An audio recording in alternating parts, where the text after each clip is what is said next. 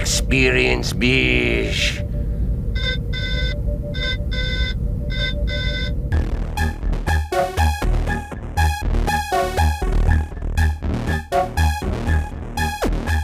Hello there, and prepare to experience Beige, the podcast where two long-time friends discuss all things science fiction and fantasy. In particular, this week we're going to be talking about Season 2, Episode 5 of The Mandalorian, and Season 3, Episode 7 of Star Trek Discovery. Now, last week I flipped it around and started with Discovery.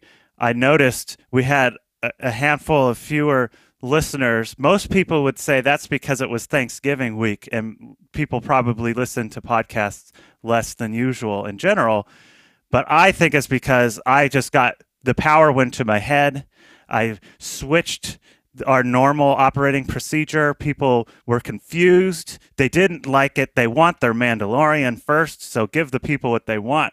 We're going to go to Mandalorian Season 2, Episode 5. This was the live action first appearance of Ahsoka, and I'm going to let Hugo take it away because he knows more about that character and about the world that she comes from. So what did you think of the episode? Well, just as a starting commentary, Dave, I think both Star Trek and Mandalorian this week promised big things just from their titles, right? Mm-hmm. The Mandalorian was called The Jedi. Yes. that's a big promise. And Star Trek Discovery was called Unification 3, which, if you're a fan of the Next Generation, means a big deal. And we'll get to the big promises that Discovery made with its title.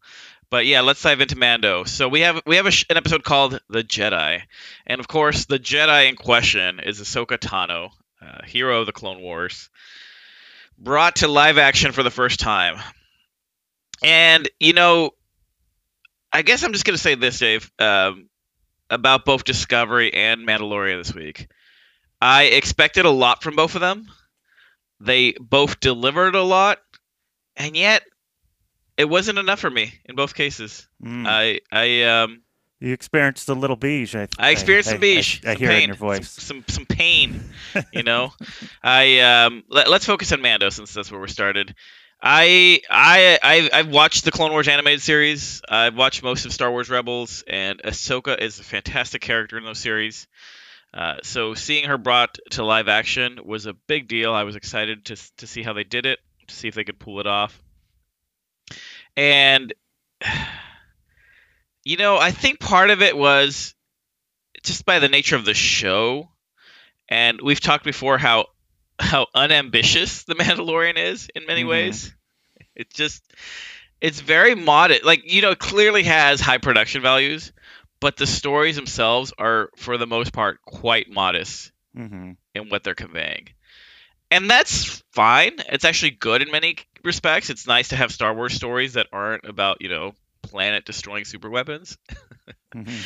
But in this case, I just found it too jarring to think about Ahsoka's sort of previous depictions on screen, the powers we know she has, and the rarity of Force users in this time period, right after the Empire's fallen, with how she was depicted on screen. I mentioned a few episodes back about that Discovery episode where they had these great production values and great visual design in setting up this slave labor camp that the Orions were running, and it made it seem like this massive facility that was like deconstructing starships and reclaiming their parts and selling them, and how that really contrasted with the scene at the end where you had like a dozen people escaping from this facility.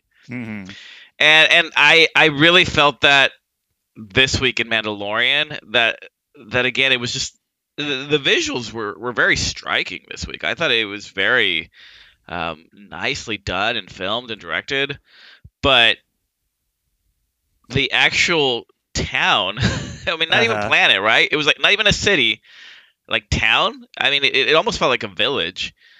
It just was really underwhelming. Like that this was the big thing Ahsoka was doing, was basically taking down 12 guards and their leader, and and that she couldn't do it until Mando came, right? Like, apparently she had been here long enough that Bo-Katan was able to tell Mando to come here. That was one of my nitpicks. Was she just now, in order to make that work, yes, she must have been chilling on this planet for a while. That seems to have nothing on it except burned out forests and like this village, this walled village. But yeah, that was one of my nitpicks. Is did anybody know she'd be on this planet? She just seems to be passing through to take out this person and then going, along on her quest. It didn't really make sense. But anyway. Yeah, it didn't, and it's it's that sort of time traveling speed that TV seems to love using nowadays. I mean, you and I have griped with Game of Thrones, how in this final season, like, crossing vast distances was just it just didn't matter. It wasn't factored into the storytelling. The Abrams movies, both with Star Trek and Star Wars, are notorious for this. But again, here it was like, okay, so you get this message that Ahsoka's there, and I guess you get there very soon because, like, good thing she's still there and hasn't been able to deal with this issue. Well, and they even just make it sound like it almost seems, I guess you could read it as she's been there a while, but it almost seems like she has been tracking this woman and she's made herself known, and maybe she's just kind of been picking these soldiers off, in small quantities. But it seems like she could have just taken that thing at any time she wanted to. So I don't know that she needed to have been there that long beforehand, because she didn't need Mando's help either. That was also an odd thing about the episode, because the show's very big on Mando will make you a deal. He'll help you out if you give him the information or whatever that he needs. And this was kind of the same setup, except I don't think she really needed his help. He didn't really do that much, and she was just taking people out, which is what we want from Jedi. We want Jedi to kick some butt. That's what they're there for. They're like superheroes, basically. Yeah, I wondered that too, because she's obviously very capable of doing this. The read I got, and I wish they'd made it a little clearer, because yeah, she didn't need Mando. She could do this herself. Was she needed Mando not to clear the encampment, but to make sure the civilians were safe. Like that make sure they don't kill them while she's fighting everybody. Yeah, and I wish they had made that a little clearer. But I think if in thinking back to the episode, that was why she hadn't just basically done an all-out assault. But she's like, you could kill them. I don't even care. At the beginning. She did act like that, right?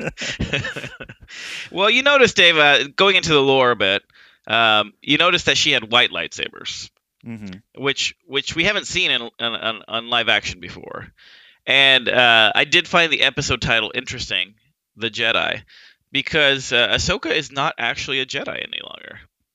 She left the Jedi Order because of a whole host of reasons that I won't spoil for people who haven't seen the Clone Wars animated series. But she left the Jedi Order, and when she left it, eventually she went her own way, got caught up in the Rebel Alliance, and her lightsabers, when she became an adult during the Rebellion era, they were white now.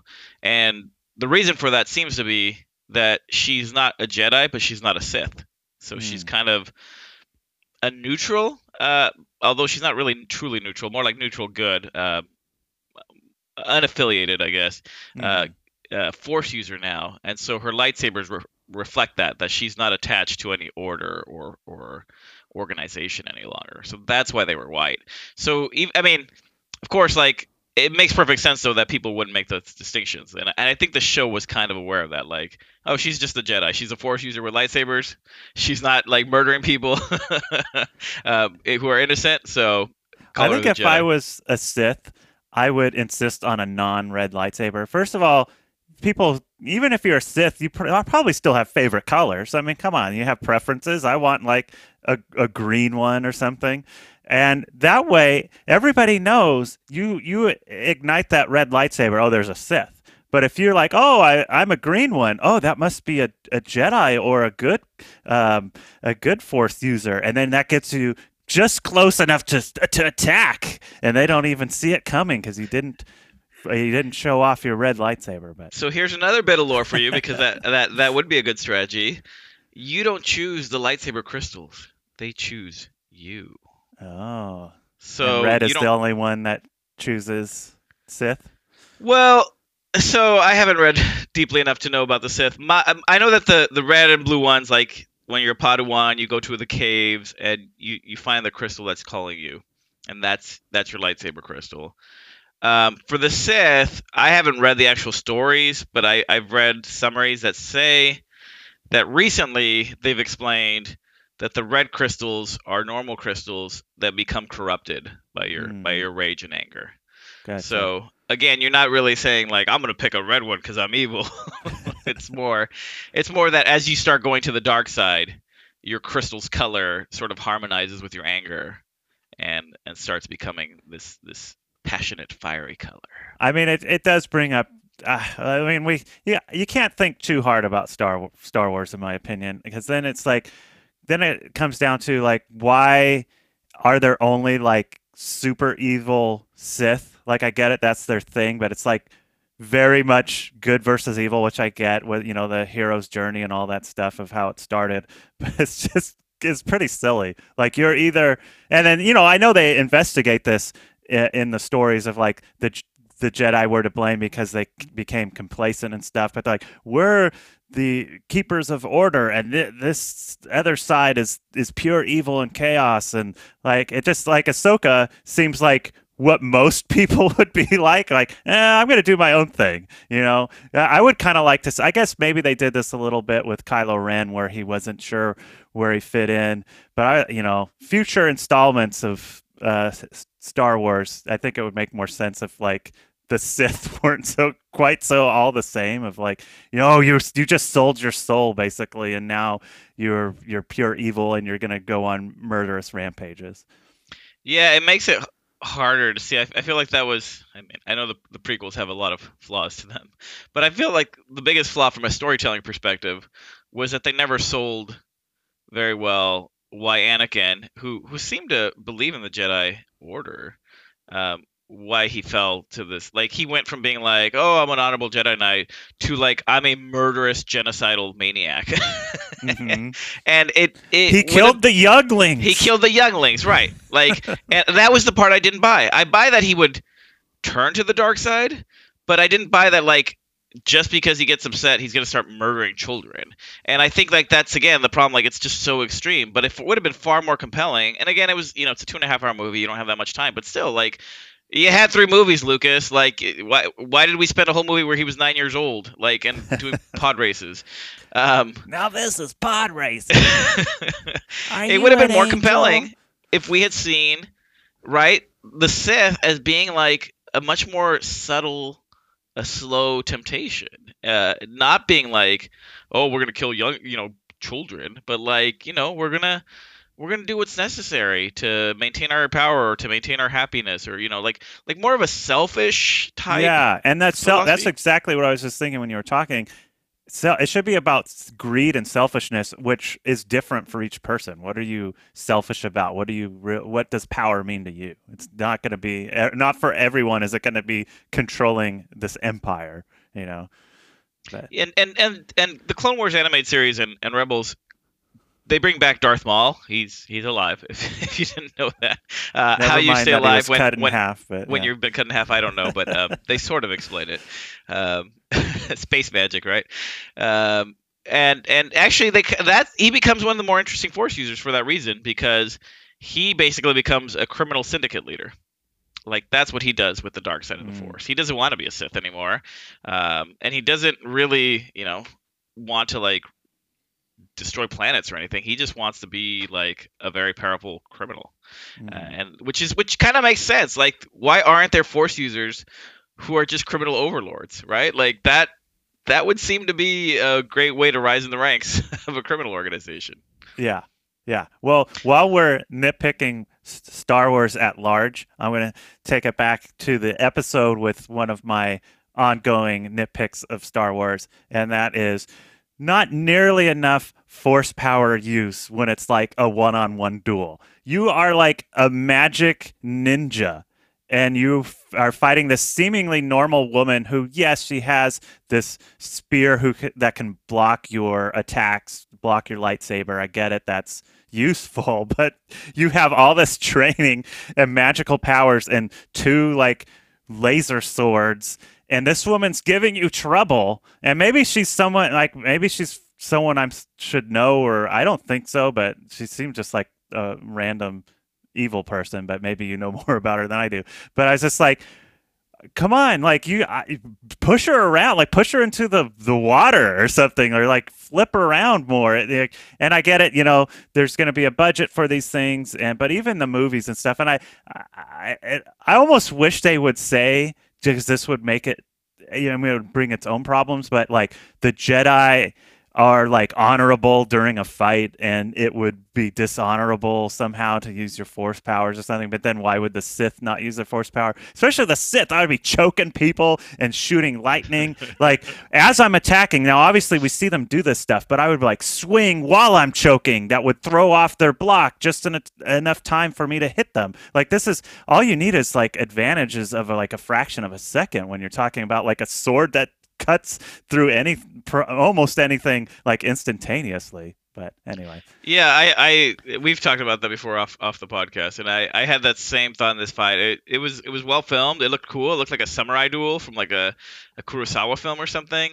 So very nicely shot and filmed, but it was like you said, why doesn't she just force push her into the water? Why doesn't she just, you know, like force freeze her, right? Like just lift her up into the air like Vader's done, or like or just force push the staff like to get your shot in.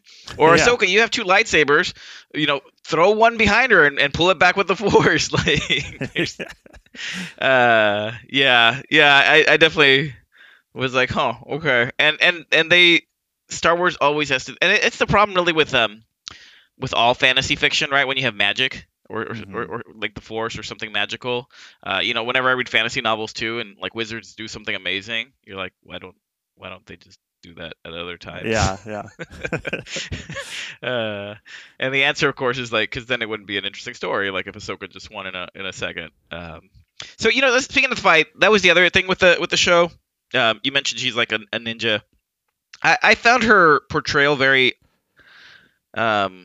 unexpected, and maybe that's on me. Maybe in hindsight, I should have expected it. But when she's been shown in animated shows, she is depicted as more of a ninja. She's like very quick, very fast. She's got her two smaller sabers. She's leaping. She's dodging. She's very agile. She moves, you know, like a almost like an acrobat, right? Like she's just flipping and moving and dodging.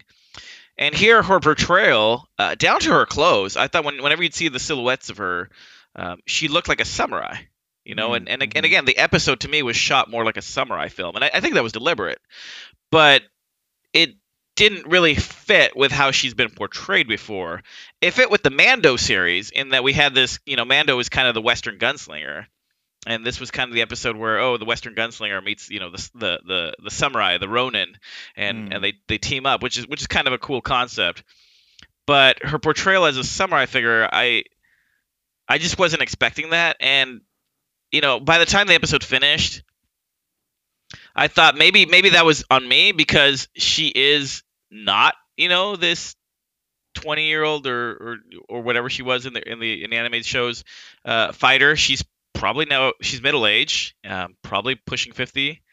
And like, I mean, even for a Force user, that's got to change your fighting style and your approach and your movements. Yoda was flipping around, and he was like 600 years old or something. I don't want to hear age as an excuse. He was flying all over the place. And that's, well, yes, and that's the problem with what they've depicted before, is that I mean, even Count Dooku, who could barely move, got some flips in through the magic of CGI. Yeah, that's the big problem, is you're coming from a cartoon character who can do basically whatever you need that character to do to like a real life person, even if you are using CGI, and you know, maybe that's not budgeted on the show, even though the show, you know, does look good. it's probably a different thing to like completely animate an entire character for a fight scene or something like that. And then obviously that would look kind of stand out on this show where they don't really do that. It seems much more practical effects and stuff. Um, but yeah, I mean, it's kind of one of those things when cartoons become live action. It's going to be different. You can't do all the same things. That's why I've always been a big. I haven't watched these Star Wars cartoons, but Star Wars is to me as much fantasy as it is science fiction, and I've always felt like we should have more cartoon like fantasy cartoons. Like I guess maybe everyone still thinks of cartoons as kids stuff. Maybe that's a reason why, but I would like to see, more adult fantasy or science fiction as animated series because you can do whatever you want, especially for something where there's magic and creatures that are, beyond belief and things like that. But anyway, just to kind of get back to the episode, we have a name for Baby Yoda. Everyone is still going to call him Baby Yoda, but it's Grogu, apparently. So, Doesn't really roll off the tongue, but you know how in fantasy books and sometimes there's these magic spells or curses that make like knowledge leave your memory or like protect certain bits of knowledge from like people can't remember it, right? They can't remember this place or this name. I honestly feel like that was cast on me over Baby Yoda's name. I know I'm the lore guy on this podcast, but I finished the episode and I was like, wait, he had a name. What's his name? I only know because I wrote it down. I literally cannot remember his name. He is Baby Yoda. It is hard. It is that there's a hex on his name that it will not imprint in my mind. He will always be Baby Yoda to me. I know to everybody else too, but Grogu, we'll see if that sticks. I have my doubts.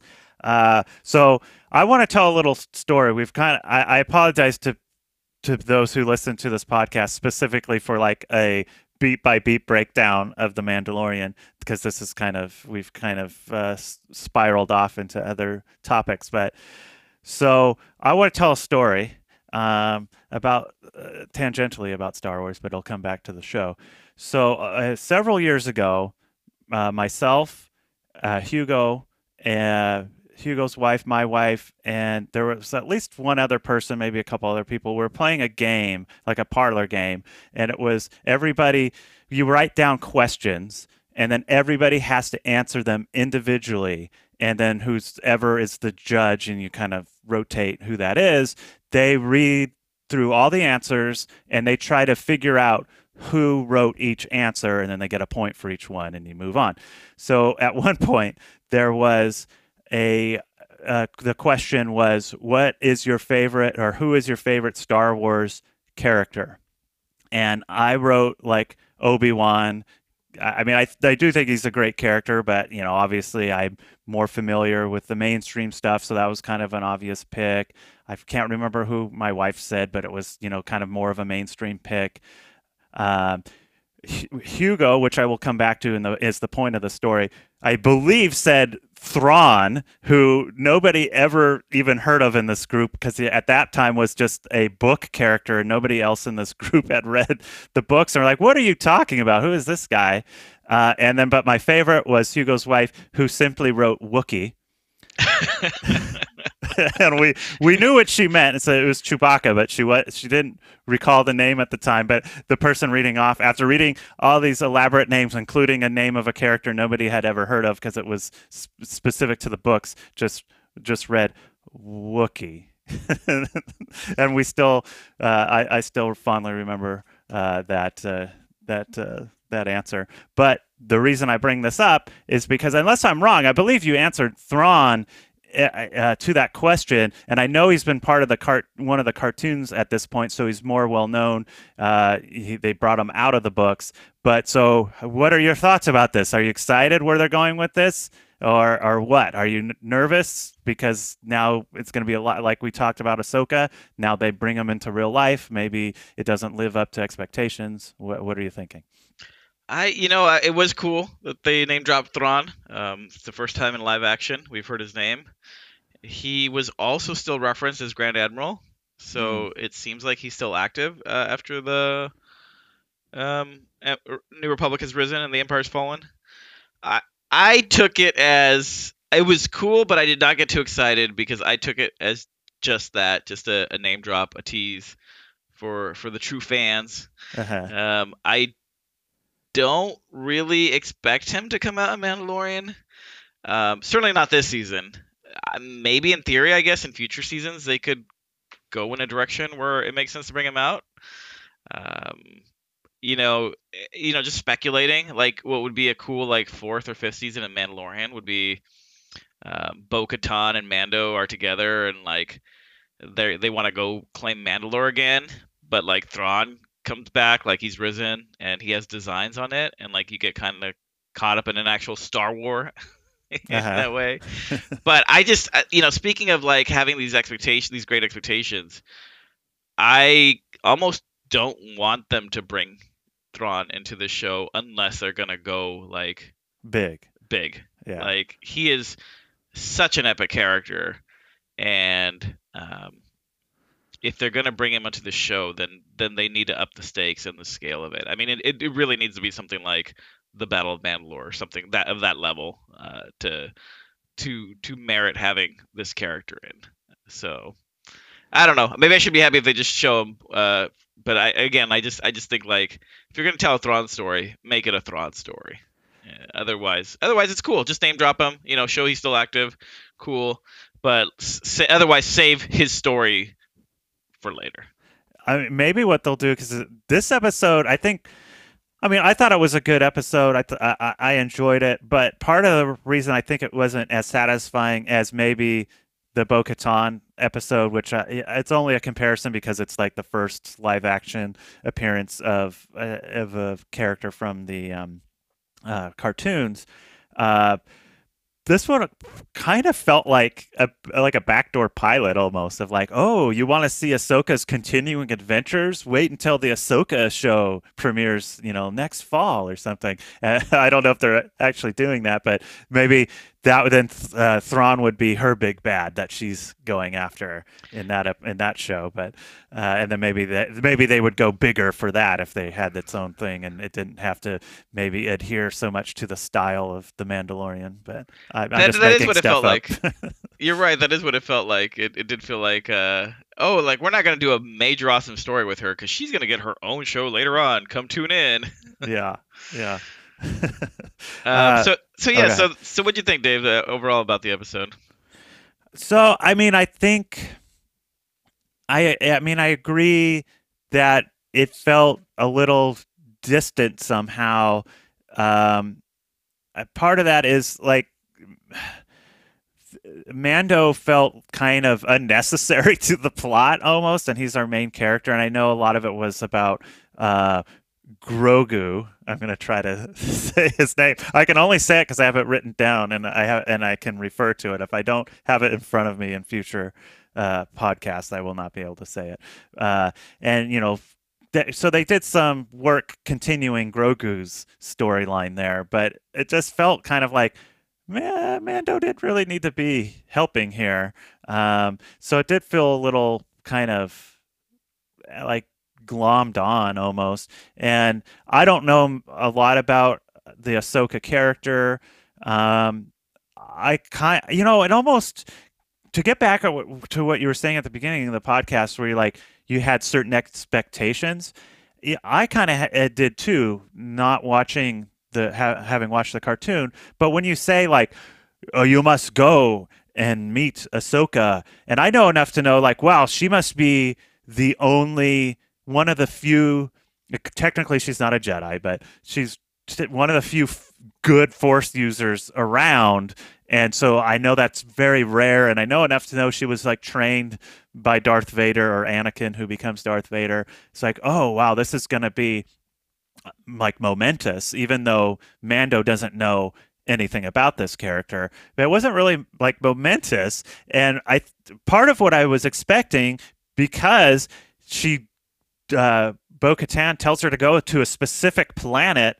You're expecting like, oh, this is going to be maybe Ahsoka's home world, or at least her base of operations. We're going to see what she's really up to now. But we go to this kind of backwater planet. Like this is so far. This is like the worst planet yet. We have desert planets, ice planets. This is like an entire planet that has experienced a forest fire. Apparently, I don't know what I'm supposed to take from this planet, but it's ridiculous.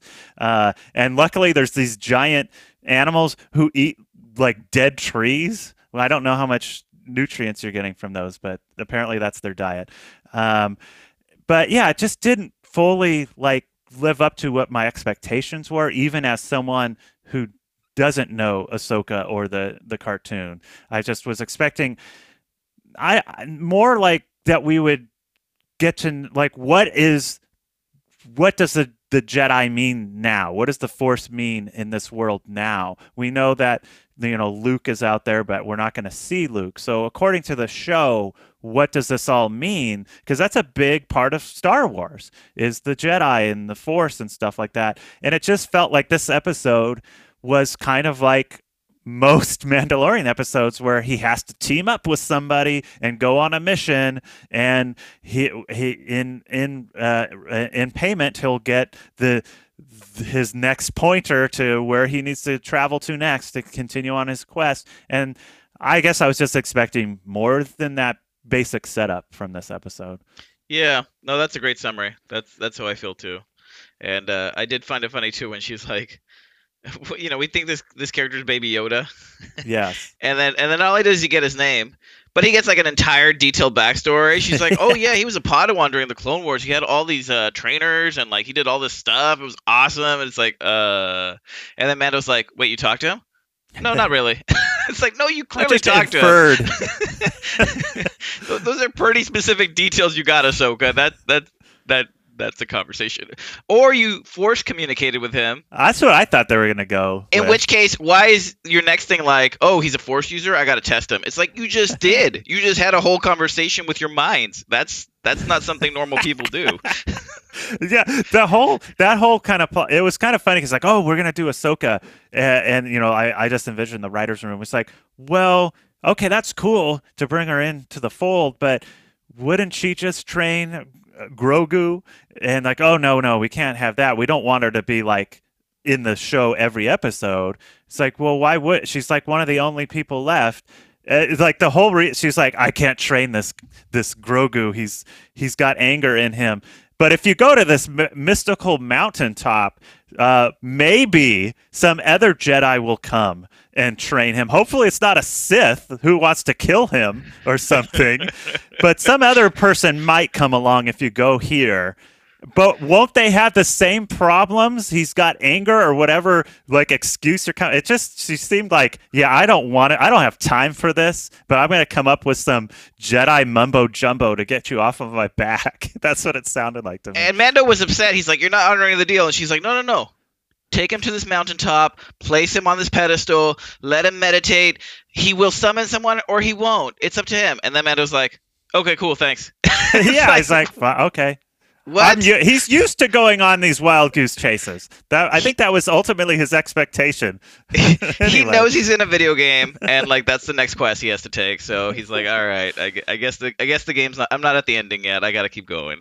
Speaking of video game aspects of the show, I was very excited that they managed to level him up again. I thought he was fully leveled up, but now he's got a super spear that can block lightsabers. So I'm like, oh, are we going to have him fighting? I mean, we got a glimpse of it here, but like, are we going to have him fight the dark saber or whatever? Like now he has a weapon that can withstand the lightsaber attack. So that's got to be it, right? I couldn't understand. I was very confused why he got a spear because like this dude has like missiles in his arsenal. What does he need a spear for? But you're right. It's got to be he's gonna fight for the darksaber at some point. Yeah, and I think he'll be like, I'm just gonna cut this into like coins because this stuff seems more valuable than anything else. And like now I'm the richest person. I get it. That's not Mandalorians don't really do that, but it just seemed like I don't know if I need a spear, but okay, I'll take it. Yeah. Anyway, so what's your unless you have anything else to add, what is your rating on this one? Well, I was really hoping this would be my first Zero Beige episode, Dave, with no pain. Mm-hmm. But I think it's just the pain of of unmet expectations Yes. that I'm gonna give it a 3 beige. I think it was a good episode on its own, and I think it probably merits slightly higher than that. If I'm being objective, but I'm not, so 3 beige for me. I kind of was in the 2 or 3 beige range. Just to be different, I guess I'll say 2. Yeah, but yeah, nothing, no real strong knocks against the episode. Just like you said, wasn't exactly to the level that I was expecting. I guess I'm like, because I brought it up before, the Bo-Katan episode to me is the high water mark. So I was expecting maybe something more along those lines, and it didn't quite reach those heights to me. So I'll go with 2 beige. And that brings us to our next show, Discovery Season 3, Episode 7, Unification Part 3. As Hugo mentioned, this is kind of a sort of sequel to Unification Parts 1 and 2 in Star Trek Next Generation. I like ceding the floor to you because I think I have a habit of talking too much. So give me your thoughts on this episode. All right, Unification 3. So again, going into this, I saw the title, saw the preview from last week. I was like, oh, they're going back to Vulcan. Like, we're going to see what happened to, like, one of the founding members of the Federation. Michael obviously has her connections to the Vulcans. And Unification 3, it's going to tie into, Spock's time on Romulus somehow. Oh, maybe we'll see what happened to the Romulans, too. So, just from a top level, I did like the setup. I thought it was a nice nod, like, for a show that in previous seasons would have just gone, oh, what's dark? In this episode was like, yeah, no, the Vulcans and the Romulans, they eventually do unify. And the Romulans in this timeline, so in the main timeline, Romulus blew up. And we see that in Picard, where they deal with the effects of the Romulans no longer having a homeworld. Vulcan is still in place. Vulcan was destroyed in the Kelvin timeline from the Abrams movie, but in our main timeline, Vulcan is still fine. So it's a nice touch that eventually the Vulcans let the Romulans come and live on their homeworld. That was good to see.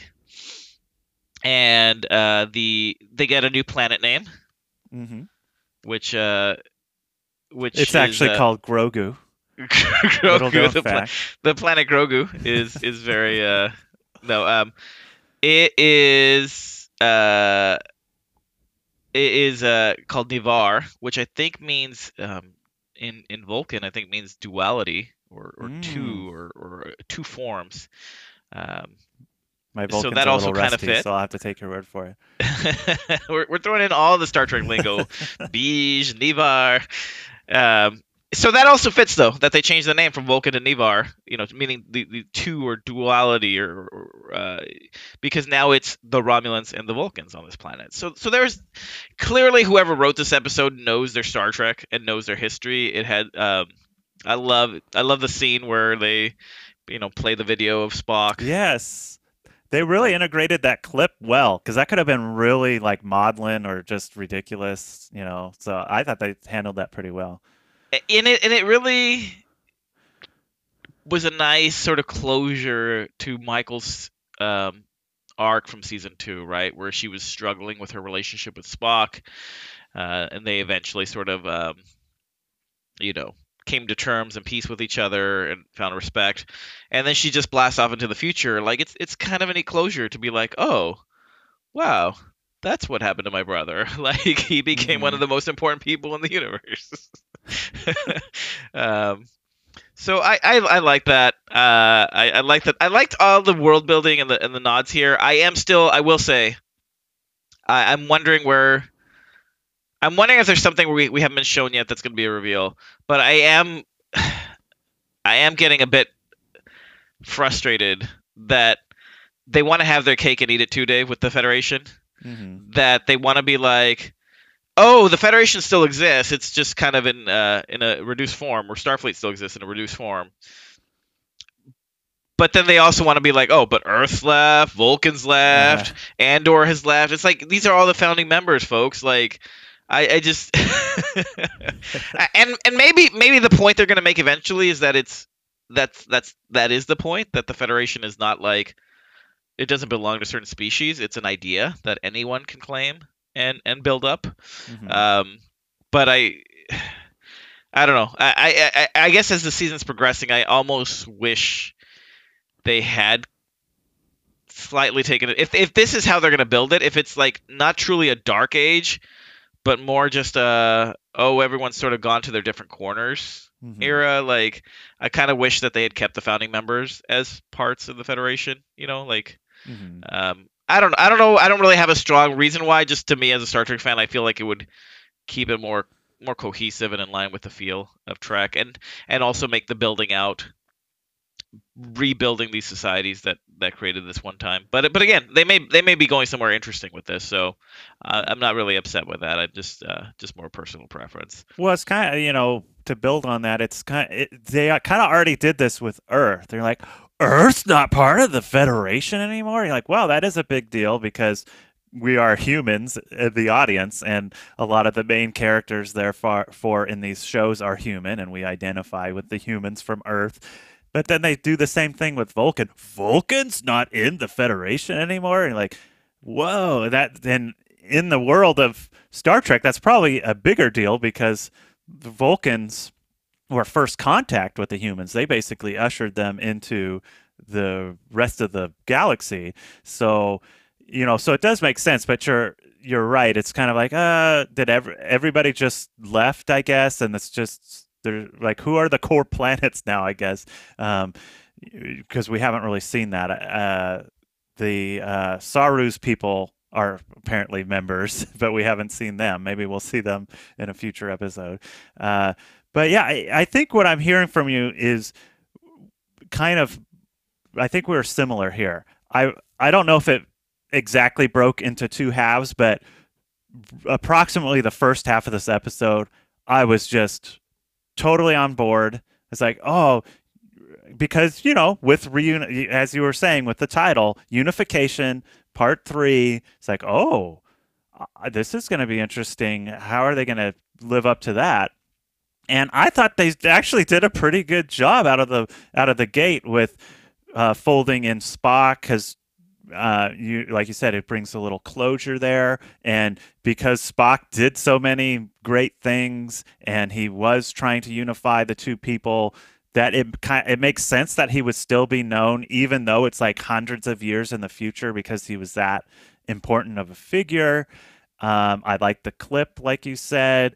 I thought it was really bringing together previous Trek in a way that the show in previous seasons hasn't done as Yeah. well as this. Yep.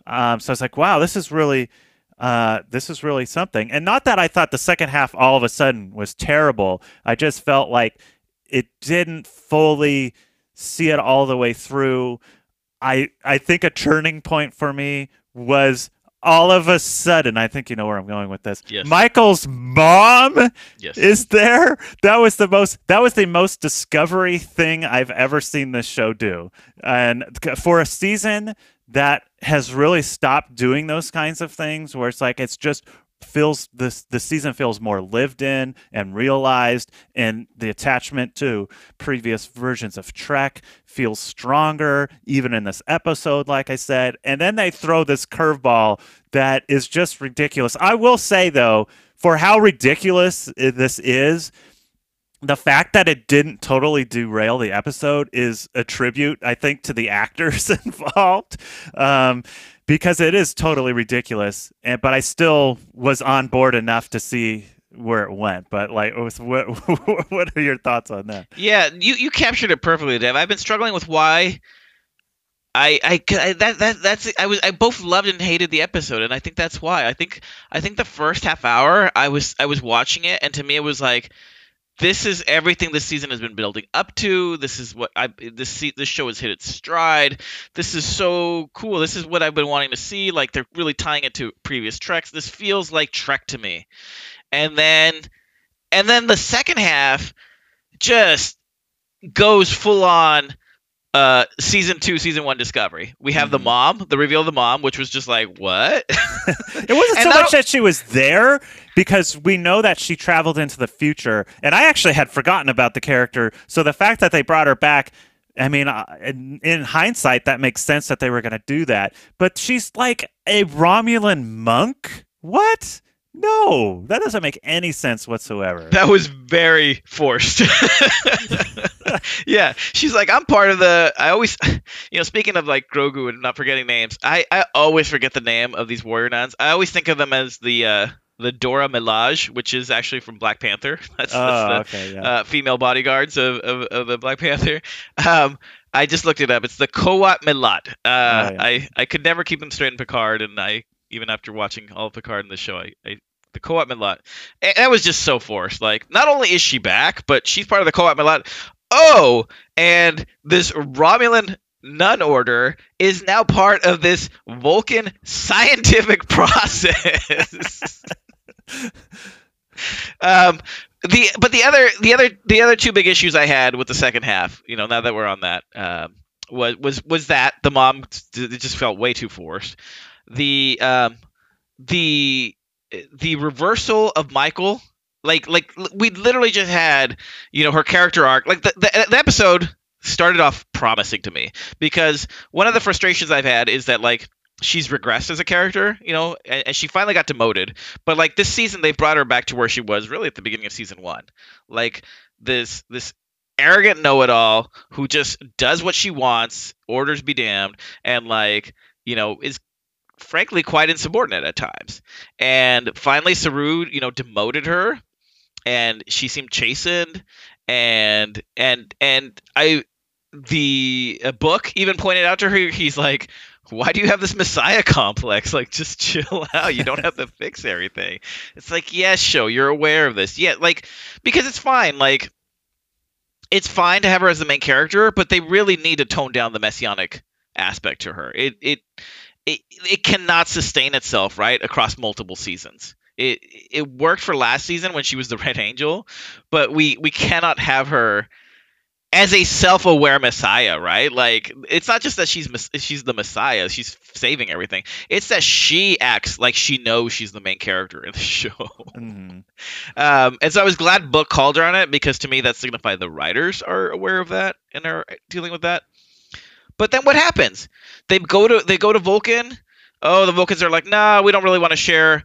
And she's like, that's cool. I challenge you to the blah, blah, blah, blah, blah. And Saru looks at her like, what just I like happened? How everybody is just like, what just happened? I thought that was funny. All the characters like, I don't know what's going on. The audience doesn't know what's going on, and neither does anybody in the crew. And it just didn't fit. Again, it was like, did the character literally not progress then? Is she just back to just doing whatever the heck she wants?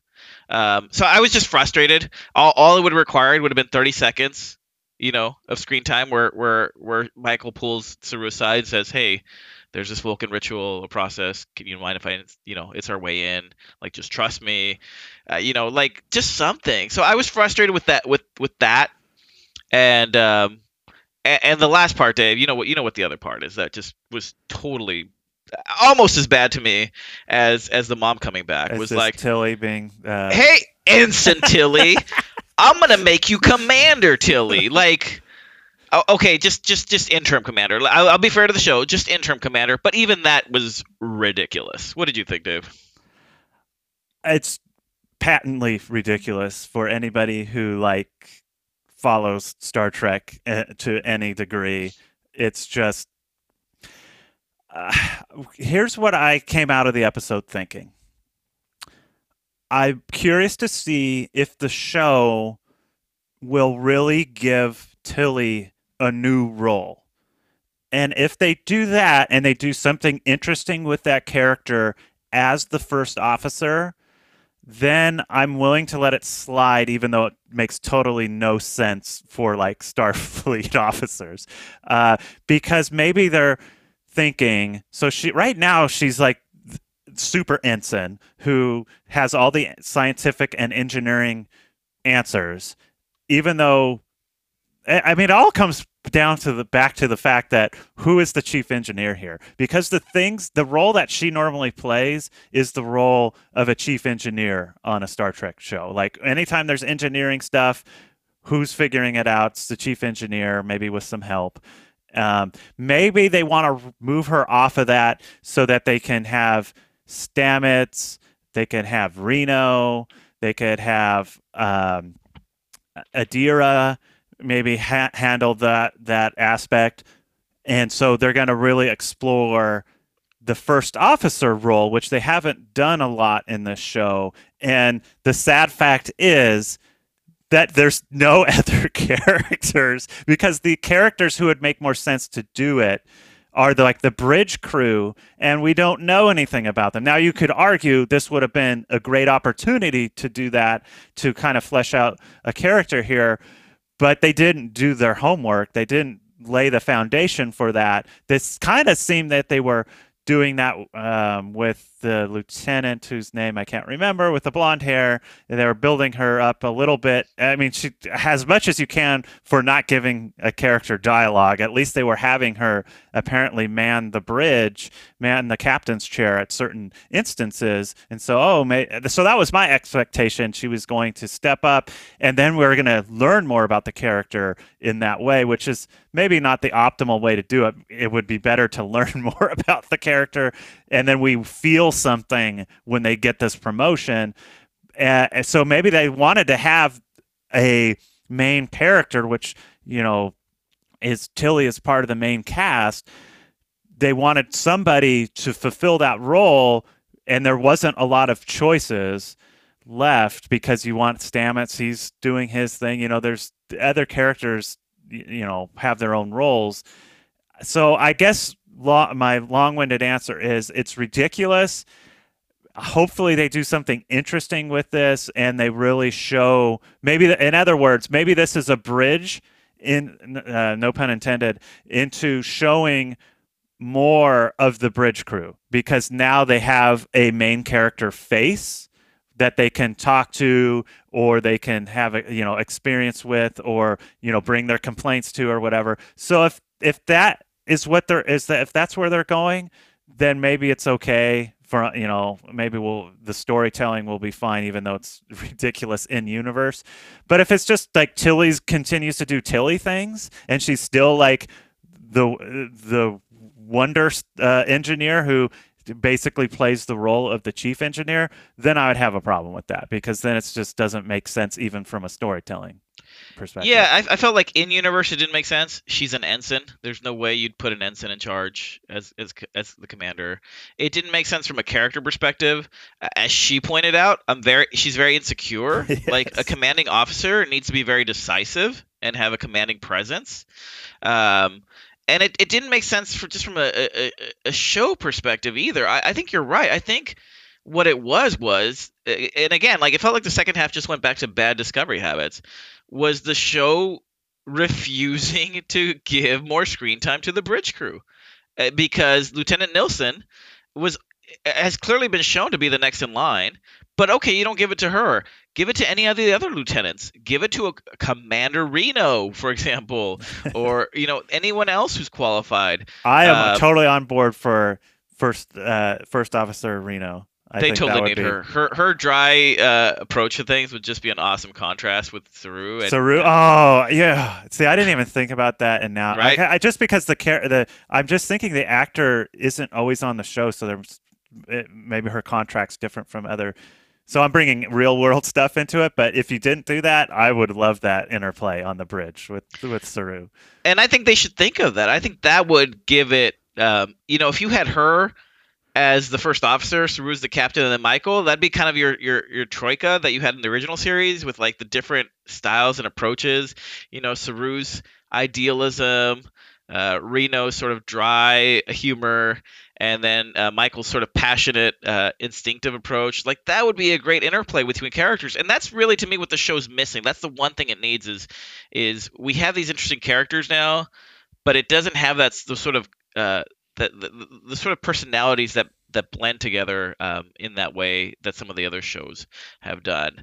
But I was just gonna say, like, I think for Tilly, like, it just didn't make sense. Like, just promote one of the bridge crew to that position. That's what makes sense. I think what they're doing is it's just a placeholder so that Michael can come back and take the position. I think that's really why they picked Tilly, so they don't have to develop someone, which to me is just lazy writing. Even if you're just gonna do Lieutenant Nilsson or whoever for a few episodes, that's cool. That's neat. Shake it up. Let's just see what that's like. Let's see it on screen. But I think they're just like, and kind of like how I was saying, like, you could just add a little bit of dialogue to fix certain things before. Like I felt like too with Tilly, if you just added just a little more context to Saru's thing, to be like, look, I know you've been interested in the command officer program. This is going to be a short search for me. So in the meantime, why don't you step aboard and we'll consider this your training. Like you kind of observe me more like, come and observe me commanding rather than be the commanding officer, be the commander for an extended period as it was portrayed. I just Yeah, I do. I mean, I will give the show some respect in that they actually showed that this is weird, because Stamets was like, that is weird, basically, in so many words. And I mean, I had the thing at the end where like they're all supporting her, and I mean, I think she's a well-liked person within their crew. But I don't think everybody would be cool with this. Not Lieutenant Nelson. It's like, oh, you want to like leap over me? Sure, that's cool. No, this is like all these people are exceptional to get where they are. They're all trying to move up the ladder. Yes, they're like in crazy circumstances where they're kind of become like a family and they've traveled into the future. But I don't think everybody. Oh, ensign. Sure, go ahead, be first officer. It's even though they did give it a little bit, of time discussing like, yeah, this is weird. They didn't fully see it through. I mean, I don't think the show's going to do this because the show hasn't shown that it will do things like this. But what if it's laying the foundation for like Saru should not be captain because this is one of his decisions where he made an ensign of someone who's not qualified by rank but also by like personality to be in this position, and maybe something down the line goes wrong because she's the wrong person for the role, and maybe Saru by extension, he can't keep his former first officer in line. What are you doing, Saru? Like, maybe you shouldn't be captain. I don't think the show's going to do that, but that would be interesting if it was going down that line. Yeah. But... Yeah, I did like how the episode did deal though with Michael's sense of place and belonging. I did think that was a good sort of theme for the episode, and the way it developed that. Apart from some of the ridiculousness of like the mom coming back, like the way it forced her to confront who she wants to be and where she wants to be, I thought was good character development, and worked well within this show. Hopefully this does mean though that like insubordinate Michael who wants to leave the ship is done with, and the second half of the season now we have a more confident Michael who's sure of her place. Yeah. So I like that they brought it back up. I mean, it became like, although they did say this, like they're going to attack the person who is bringing this information forward. That's part of this ritual, but they weren't like attacking this.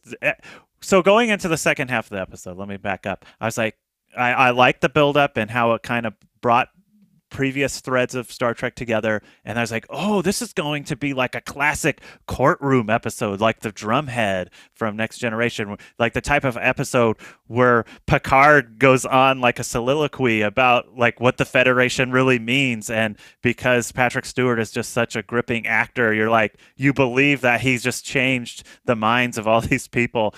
And that's not what this really was. It was like, I have 3 points of data and you have more data. I would like it. No, our data, which is secret, we're not going to give you, already gives us an answer. Like, but I really want it. And no, we're not going to give it to you. And then for like the largest portion of this, I'm going to call it a trial, even though that's not what it was, is her and her mom having a conversation that is uninterrupted by anybody, including like the disgruntled, grumpy lead Vulcan guy. It's like, oh, let's see where this goes. And it's just like, yeah, like, it was just kind of weird. Like, I don't think this is how this thing was supposed to go.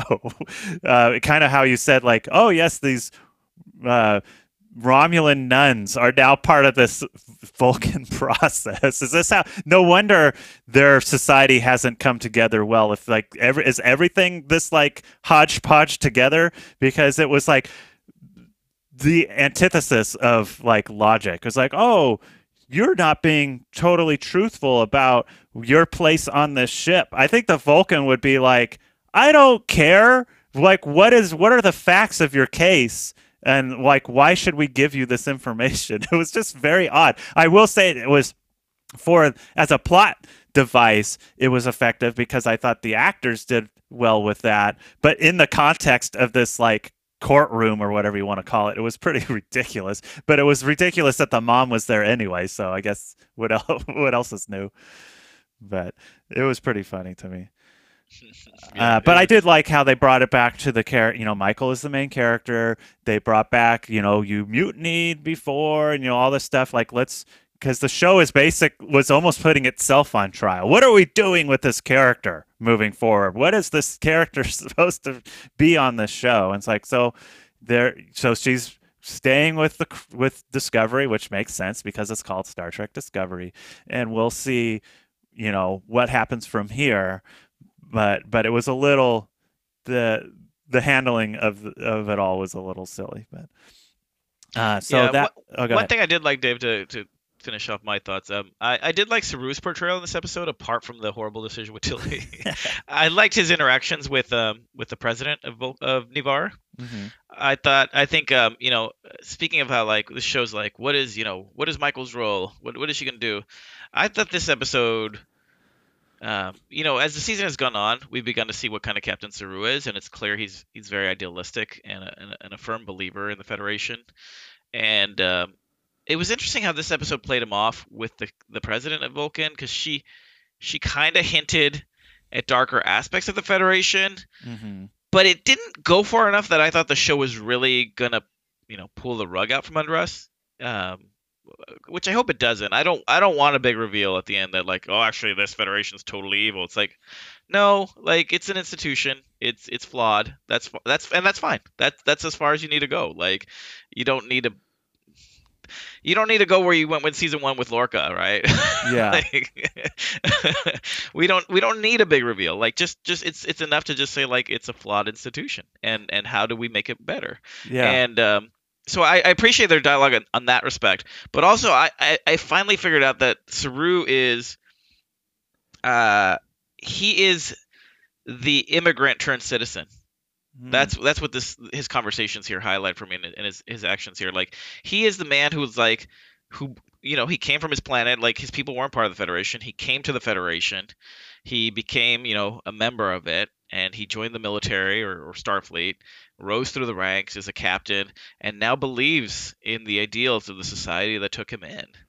And I think that's kind of cool. I don't think, you know, we've never seen really. I don't think we've seen even Worf was never like that, right? Like, Worf always was like, no, my old culture of Klingons is awesome. Mm-hmm. I don't think we've ever seen a character sort of portray the immigrant mindset of like assimilating into a culture and then cherishing that, and then seeing sort of the ideal aspects in better ways than even the people who were raised within the system. So I really like that portrayal of him. I think that's kind of an interesting take, and I hope they do more with that going forward. Yeah, I didn't think of it that way, but I did like those conversations. That's kind of subplot. I like that they kept coming back to it, and it wasn't just a one-off conversation. It felt like by the end of it, it felt a little more earned.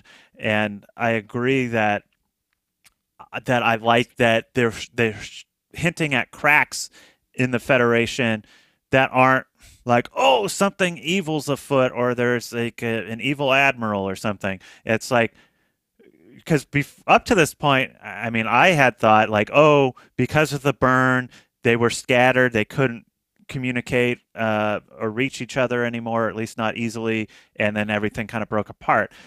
But it seems like there were problems before that, and the dilithium was running out. And so this is a resource, among other things, but that was one thing she mentioned specifically. So this is obviously a resource that's precious to the Federation and other spacefaring cultures, because that powers their ships or their warp drives.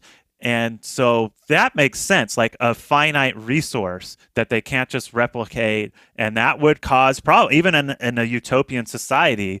The reason that the Federation is a utopia is that it's post scarcity. Well, what happens if scarcity comes back into the picture? Mm-hmm. Then there's going to be some cracks.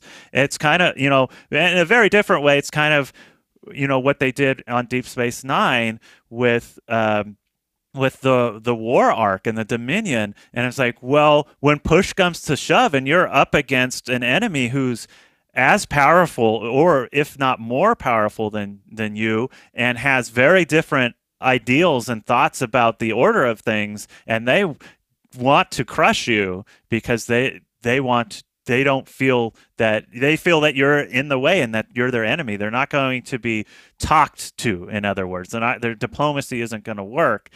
What does the Federation look like then? What does Starfleet look like then when a long-term military campaign is the only answer? This is kind of like, and I don't know how far along they'll go with this topic, but I like that.